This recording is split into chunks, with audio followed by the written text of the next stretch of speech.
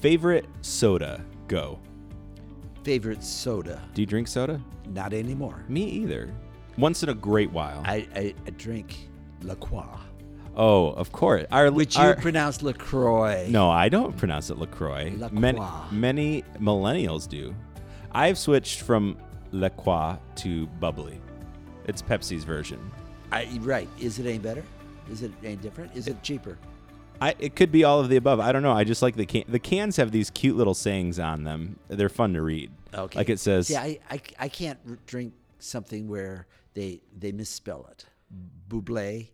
It's Bubli, Bubbly. Bubbly. And I only like the lime flavor. It's like Sprite, but without all the sugar in it. Okay. Hi, everybody. Hello, Michael. This is Father Herb. I know. I'm sitting with you. Oh, that's right. In case people don't realize this, we are across the room from each other. How far would you say? 10 feet, 12 feet? We are very socially distanced. We are socially distanced. But it is good to be with everybody today because we are going to share some wonderful insights into the Gospel of Mark, chapter 1. That's a deep promise. Where we're going to share our insights. You are setting us up for failure. All right. It's good to be with everybody. Here we are in ordinary time. It was nice. You mentioned last week that you appreciated that we changed the Mass setting. We're singing at Mass just to get something different. And for those who are recently following us, they might not have known the music at all, but we were going back to a Mass setting we've had before. Yeah, that one is called the Mass of Love and Mercy. I didn't know that. From where? It's published by a new Catholic publishing company called Worship Now. Okay. And we started that Mass setting in 2019, somewhere around. That sounds about right. To me, it really sounded good to come back to it. I liked the other one, but this was very good. Well, with as many times as we listen, play, or sing them, it's good to change it up. Yes. So, especially for you and me, because we are the ones who hear it more than once a weekend. And really, it's only about what we care about. So, Michael, that's not true. But I do tell people many times that you and I are on different pages when it comes to music because it takes me a while to get used to a melody. Sure. And by the time I come around and say, "Oh, I like that," you're already sick and tired of it. I'm over it. Yeah. But that's just my personality. I get tired of things easily. And I'm finding that the pandemic has forced me just to rest in the same old, and that's fine. It's good for me to be stretched in that way. So no problems there. Okay. I mean, I've stuck with you for a long time. Same old, same old. Is it the emphasis on the word same or old? Getting same older and same older. Okay. Let's see. This is the third Sunday of Ordinary Time already? Correct. Did you notice I was wearing green last Sunday? I did. What was your comment? Because the poinsettias are still in church? Oh, yeah. I said that on the podcast last week. The green vestments with the red poinsettias. It's still Christmas, really. Did I look like a tree? You kind of look like the Grinch. The Grinch. Yeah. The poinsettias are looking very good. We had a wedding last Saturday, and the bride had said, Is it possible? We know Christmas season is over. Is it possible there will still be poinsettias in the church because it would add so much color? And so we babied the poinsettias. Actually, they're very healthy. They'll be around this week, and who knows how much longer. You have been tenderly taking care of them. Very tenderly. You know your poinsettias. I talked to them at night. I went in there last night, and I put them to bed, and I said, now get a good night's sleep. Get some rest. No, they are looking Actually, quite good. A lot of people don't have the privilege of doing this, but last night I had an evening appointment, and after they left, I locked the building. Nobody else in the building. But I walked into church. I think the only lights on were the ones that are in the tower. Yeah. Because they are the night light. And just having that peaceful time in church alone with the Lord is just a beautiful moment. It is. It's been a long time since I've gotten to do that because we haven't had evening rehearsals in months and months and months. But sometimes after rehearsal, I would stick around just for 5 minutes. Yeah, it doesn't take much, just some time. Yeah. Okay, we're going to read the gospel. We're still in chapter 1 of Mark's gospel. We started Mark, and then I said, we're going to be reading Mark for weeks. And then last week we jumped to John, and everybody said, we no longer trust you, Father Herb, because you told us Mark. Well, we're back to Mark. And this is the Mark version of what we heard in John. John was where Andrew left John the Baptist and followed Jesus and spent the day with him, and then found his brother Peter and said, I have found the Messiah.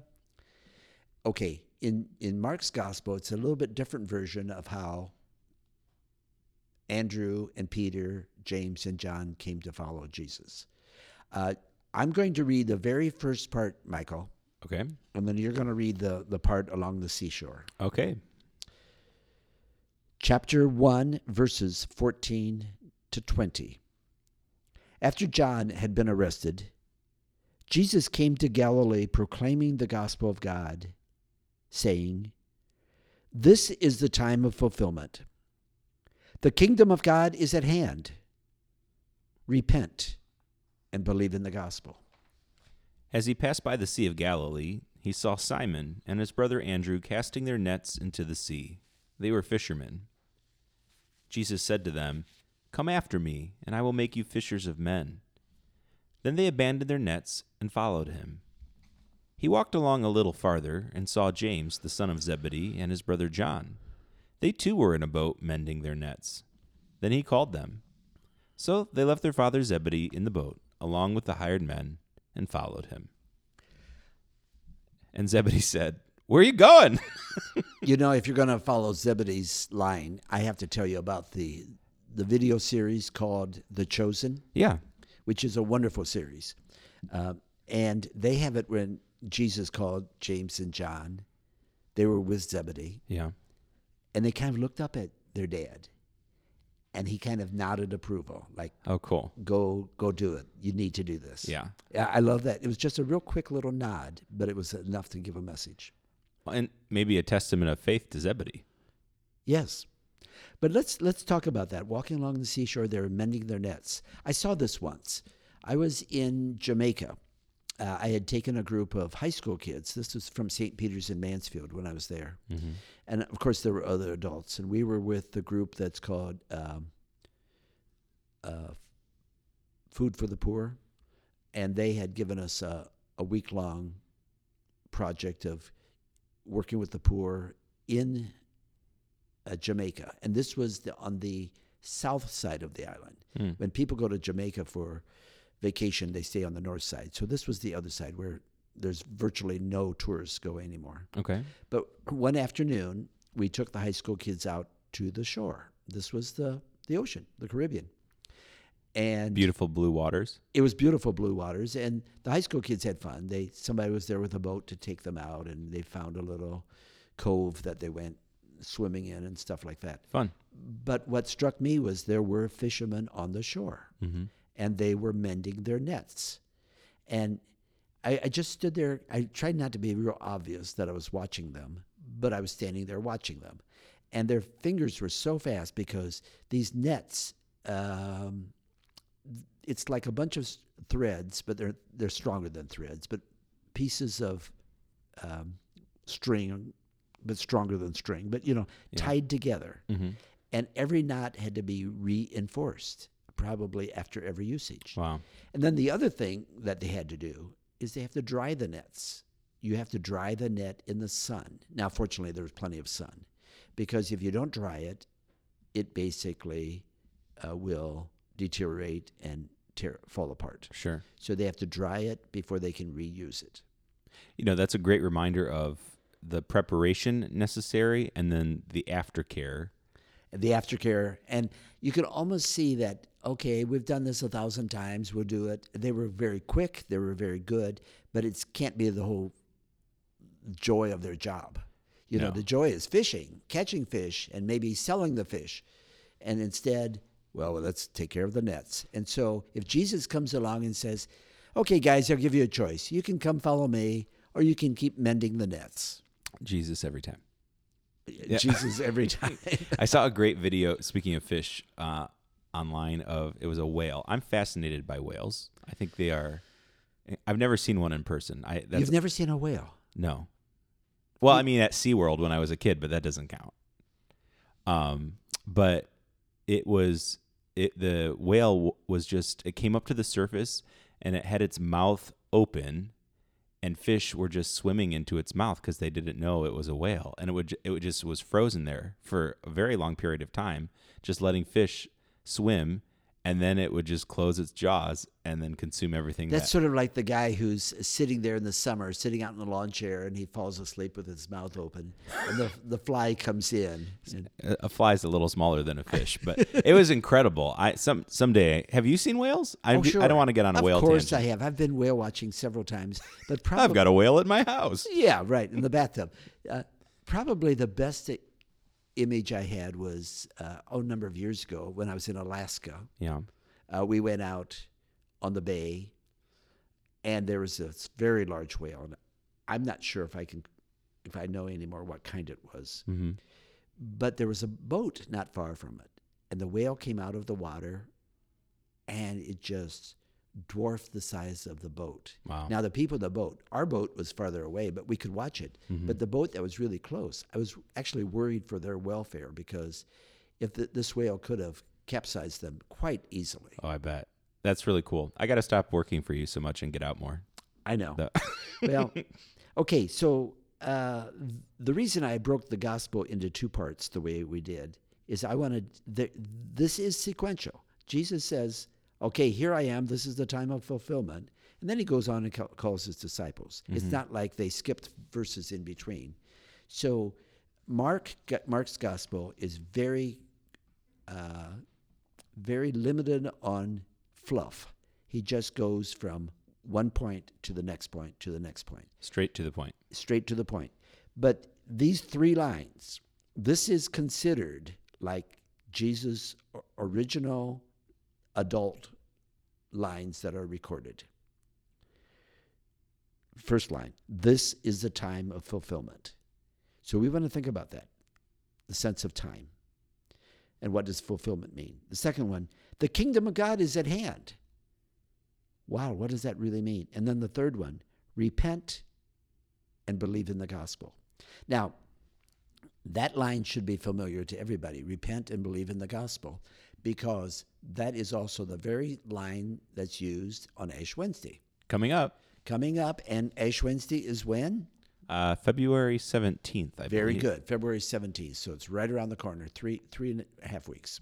But this year is Ash Wednesday in the midst of a pandemic. Okay, you have allowed me to say what I want to say. I am teeing it up for you. We want to get the word out because it's going to be done differently. This came from the Vatican, and then the local bishop and the worship office has already published the way we're supposed to do Ash Wednesday during pandemic. You might remember last year, we were already into about the second or third week of Lent when we had the shutdown and shelter in place. So we didn't have any problem for Ash Wednesday. But the way it's been described is this. We will have Ash Wednesday masses. It's not a holy day. It never has been. Never has been, but it's optional even to receive the ashes. People love to wear the sign. And in America and in many parts of the world, we put a cross on people's forehead. But that's not what's done everywhere. And so we're going to take the other option. So after the homily, we will bless the ashes. We will be telling people that when you come up, we are not going to say any words. We will say the words in general for everybody in church. Mm-hmm. And there's two phrases. Either I say, remember, you are dust, and into dust you shall return. Or this one, which we just read from Gospel of Mark, repent and believe in the gospel. Mm-hmm. And then as they come up, I take the little dish I have my mask on. People have their mask on. Yes. They come close enough that I can take a few ashes and sprinkle it over their head, onto their head. And then they move on. I don't say anything. They just... It's so matter of fact. I'm thinking of many things when I do this. The person with the beautiful white hair, suddenly there's some black speckles on it. I don't have to worry about that. You don't have to worry about that. But I think even anybody who, you might feel gritty afterwards, well, that's when you go wash your hair. Somebody in the Bible study this morning said, what if I have a stocking cap on? And I said, well, you may choose to wash the stocking cap afterwards, or you take it off and wash your hair afterwards. Not a lot of people wear stocking caps to church, though. but maybe some people do. I think I have to be very cautious because there might be some people I want to dump a bunch of ashes on. You're not allowed to come up near the piano. Just put a little bit here, a little bit there. Guilty. Yeah, it'll be, in some ways, it's just one more unusual way to do something during this. Well, it's a symbol of repentance, and actually probably more accurate than putting the cross on our forehead. Sure. It is done that way with the ashes on your head, poured on your head. Mm-hmm. This is done in many parts of the world already. But it also connects with the first reading for this Sunday. Speaking of whales, how's that for a segue? Boy, is that a good segue. Was that? The first reading is from Jonah, but it's not the part about the whale. It's not, no. But it is the part where Jonah goes to Nineveh and tells the people to repent. And it says they put on sackcloth and ashes. They proclaimed a fast, and all of them, great and small, put on sackcloth. It doesn't say ashes. So maybe that would be our other option. We could tell people, I'll put ashes on your head, or you can wear sackcloth. What is sackcloth?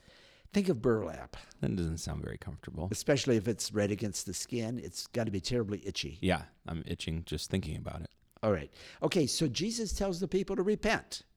The kingdom of God is at hand. This is the time of fulfillment. And then he calls Peter and Andrew, James and John.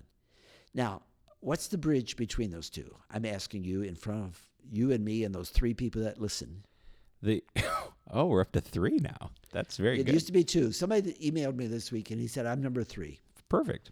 The bridge between the beginning and then the calling. Can you tell I'm stalling? I'm just going to rephrase your question a couple times while I come up with an answer. Well, you could answer it very readily and say, there is no bridge. It's just Mark just put these things back to back to back. But that's probably wrong. Well, I think it's kind of alluding back to what we discussed the previous couple of weeks, that we are setting the tone for Jesus's public ministry, right? And so in some ways, that first paragraph that you read is the thesis statement, right? Your teachers would be proud of you. Thank you. You had a thesis statement. Well, the thesis statement is the kingdom of God is at hand. Repent. The repent is how you get there. But yes, repent, the kingdom of God is at hand. The kingdom of God is what Jesus was all about. Mm-hmm. And we've discussed that many times on this podcast. He preached it. He healed. That's a part of it. He died on the cross as the realization of it. Mm-hmm. The kingdom of God is at hand.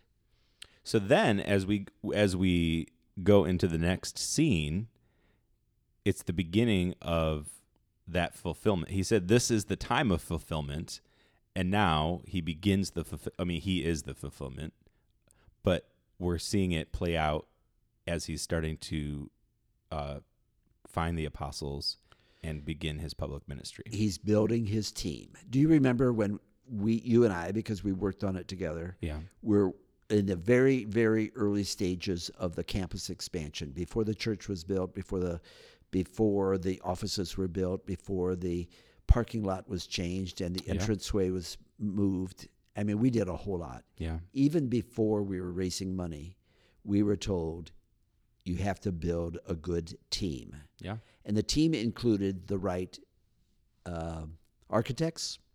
And within the architects, they had to have their team, the right contractor and the teams within the contractors, the right fundraisers, the right parish team of leaders to help us make decisions.